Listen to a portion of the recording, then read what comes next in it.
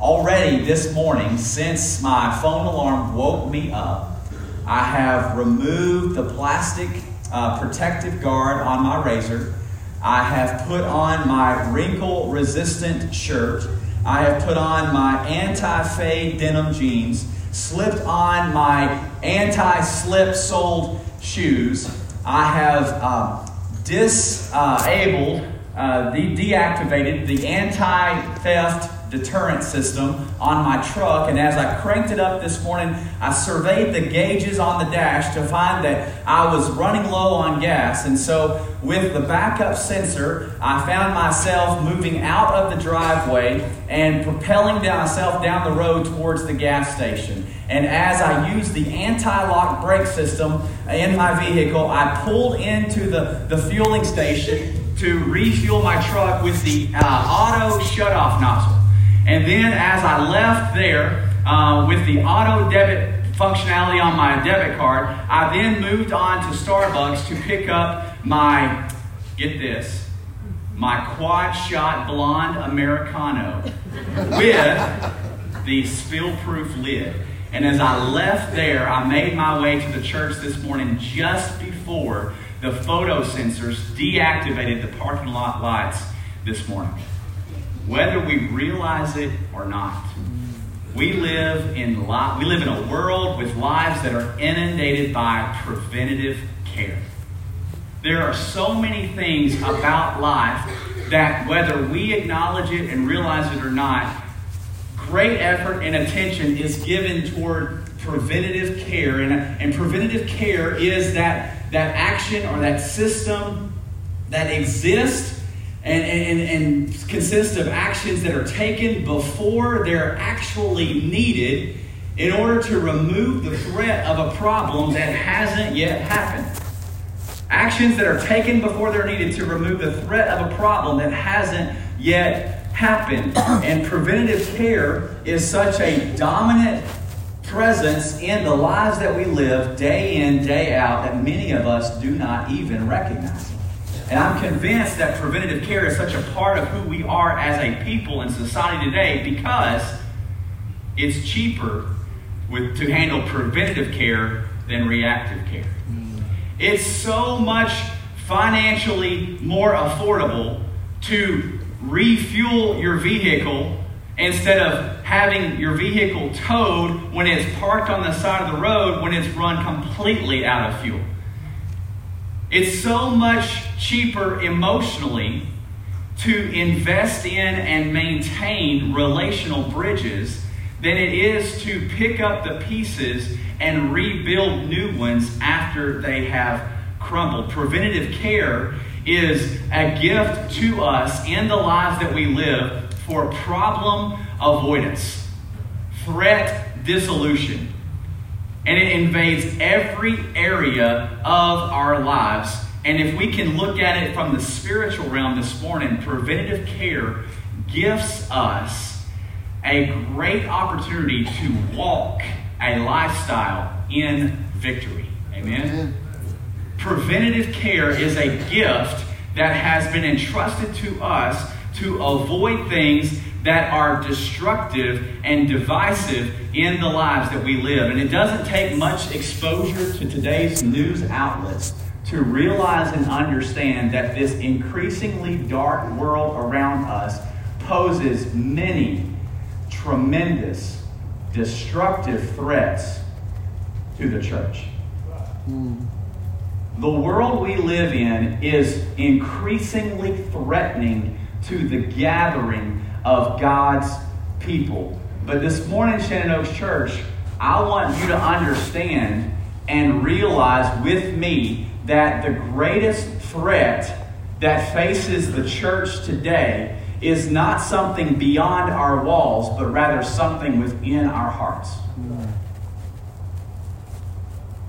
When we can understand and agree with God that the most destructive force, the most imminent threat to the local church is not something that's a part of something swelling in our society out there, but something that we are fostering inside our hearts in here.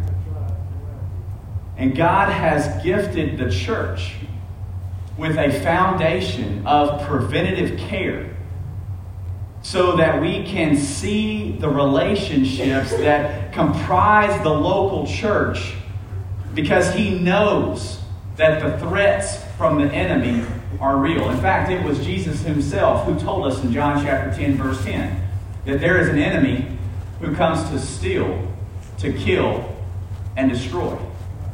But he is not flesh and blood, as Paul reiterates in Ephesians chapter 6. But there is a roaring lion, as Peter puts it in 1 Peter chapter 5, who is prowling around looking for someone to devour. And one of the greatest things that we can do as the local church, as the body of Christ, is to guard against, is to take preventative care measures to see that these threats do not impede or paralyze the local church in the journey of maturing in the image of Christ. To see that the threats that are closing in around us do not cause the threat that is swelling up within us to divide and surrender to the kingdom of darkness around us on this earth. In other words, the greatest thing that we can do as a local church is not undo practically what Christ has done for us physically and spiritually, or to ignore the victory and the completeness of what Christ has accomplished in the heavenly realms. In Shannon Oaks Church, it is from this foundation that we have collectively, over the last few months, extracted and declared with almost unanimity in the body of Shannon Oaks Church that one of our greatest working values is the value of unity. We value unity among our people of all ages and stages in life, races and economic backgrounds, because we are stronger in the Lord when we come together as one in Jesus Christ. Shannon Oaks, for 16 years and then some, we have existed together as a non-denominational church, which means and guarantees as we come together, we wrap our arms around each other in spite of the diversity of our religious heritage and our theological doctrine. And we have affirmed the reality and desire of working value of unity, so much so that you guys have unanimously declared that we are a family with a contagious sense of community. And when Luke records the account of the apostles in the book of Acts, in Acts chapter 2, verse 44, he says, "And all who believed were together and had all things in common." The all things that they had in common doesn't mean that they were uniform in their appearance or in their personality or in their beliefs or in their background and where they came from. The all things that they had in common acknowledged that they had many things that were different, but what they had in common was everything. In other words, it didn't quantify how many things they had in common, but it qualified the significance of the thing that they did have in common, which was the perfect atoning sacrifice of Jesus Christ poured out for them, having been saved by grace through faith. And you, Shannon Oaks Church, your voice has echoed tones of the same reality among us. That though we are not uniform, we can still be united. That though there is great diversity, that God's presence among us brings tremendous strength, purpose, and passion as we gather together. Over and over and over again, Shannon Oaks, you have spoken to the reality and the desire for more of intentional relationships and the fullness of inclusion and connection. And this morning, I want to ask you to look with me in Ephesians chapter 2 at a passage that the Apostle Paul communicates to this church, who was much like us, in a world where around them it was growing increasingly dark. There were tremendous threats around the church in Ephesus that promised destruction for them in their gatherings. It impendingly brought doom and division for them as they gathered, because there was a kingdom around them that wanted to impede the progress through them.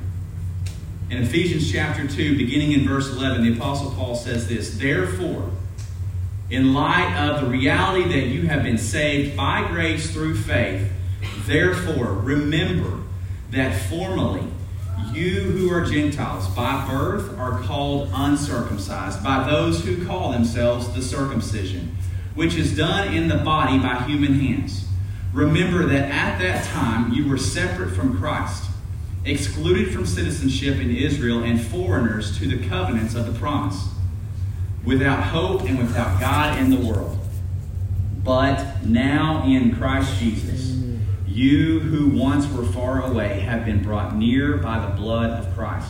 For he himself is our peace, who has made the two groups one and has destroyed the barrier, the dividing wall of hostility, by setting aside in his flesh the law with its commands and regulations. His purpose was to create in himself one new humanity, and out of two, thus making peace, and in one body to reconcile both of them to God through the cross, by which he put to death their hostility. He came and preached peace to you who were far away, and peace to those who were near. For through him we both have access to the Father by one Spirit. Consequently, you are no longer foreigners and strangers, but fellow citizens with God's people and also members of his household, built on the foundation of the apostles and prophets, with Christ Jesus himself as the chief cornerstone. In him the whole building is joined together and rises to become a holy temple in the Lord. And in him you too are being built together to become a dwelling in which God lives by his Spirit." The context here that Paul is addressing is the reunification and the reconciliation of a group of people who have been called and chosen by God since the beginning, the Jewish people, and a group of people whom Jesus has opened the gates for that have never been allowed the opportunity to claim chosenness and selection by God, the Gentiles. And throughout the pages and the course of Scripture, you see that God's favor and his strength and his blessing was first and foremost for the Jewish people, to the degree that at times and along the way, God would himself, in a spiritually miraculous way, defeat and overcome the very Gentile people that were foreigners in that land, so that the Jewish people could more fully walk in the chosenness and selection of favor that comes from God. And here in Ephesians chapter 2, Paul is speaking to a church, one group of people that is comprised of these two previously hostile groups. And we see symptoms of disunity that echo things that we see in our lives every day. We see lies and deceit where there is disunity, falsehoods and half-truths about who someone is or what they have done. We see anger and hostility in a very real and tangible way manifesting itself in the presence of disunity. And we see the avoidance and the reluctance to engage relationship with people because of disunity. And Paul is here speaking to that very reality in the gathering of this diverse group of people. And he is pointing them to and calling them up into the fullness of unity for which they have been created. And as Paul begins to declare that message over them, he says, never stop remembering. Never stop remembering, diverse people, who you were and who you are. Never forget where you've come from. On the journey that is marked out for us, Unity says it is worth moving slower so that we can arrive together. Because it's more about our togetherness along the way as God leads us into the fullness of His promised land for us. And Paul is saying to this diverse church, he's saying not only should you never stop remembering who you've been and who you are now because of Jesus Christ, but he says unity sounds a whole lot like what I see within you is greater than what I could ever have against you. Let me say that again, Shannon Oak Church, because that voice needs to speak from our hearts this morning as a diverse group of people who sometimes find ourselves tiptoeing the line of disunity among the presence and gathering of God's people. Unity says, because of what Jesus has done for all of us on the cross, it says, what I see within you, covered by the blood of Jesus, is greater than what I could ever have against you in the darkness of my heart. That is the voice of unity that I am calling forth, and I believe the Spirit is calling out among us today. The ultimate preventative care that we could ever receive in our lives. Paul says in Ephesians chapter 2 that Christ Himself put to death the hostility, the dividing wall between them. He killed the very tactic, the weapon that Satan was bringing for division and destruction among those two redeemed people of God. Paul says that enmity is gone. He makes two groups one. And this is how we know that it's God at work. Because the enemy comes to divide and destroy. Christ comes to unite and conquer. That has been His pattern since the beginning. God created Adam, and He took Adam, one man, and He made two. And then He brought them back together as one flesh and said, be fruitful and multiply. And He made two. And He brought them together as one. And so is God's plan for all of creation as humanity and His people is to take the two and make them one in the fullness of what God has done for us.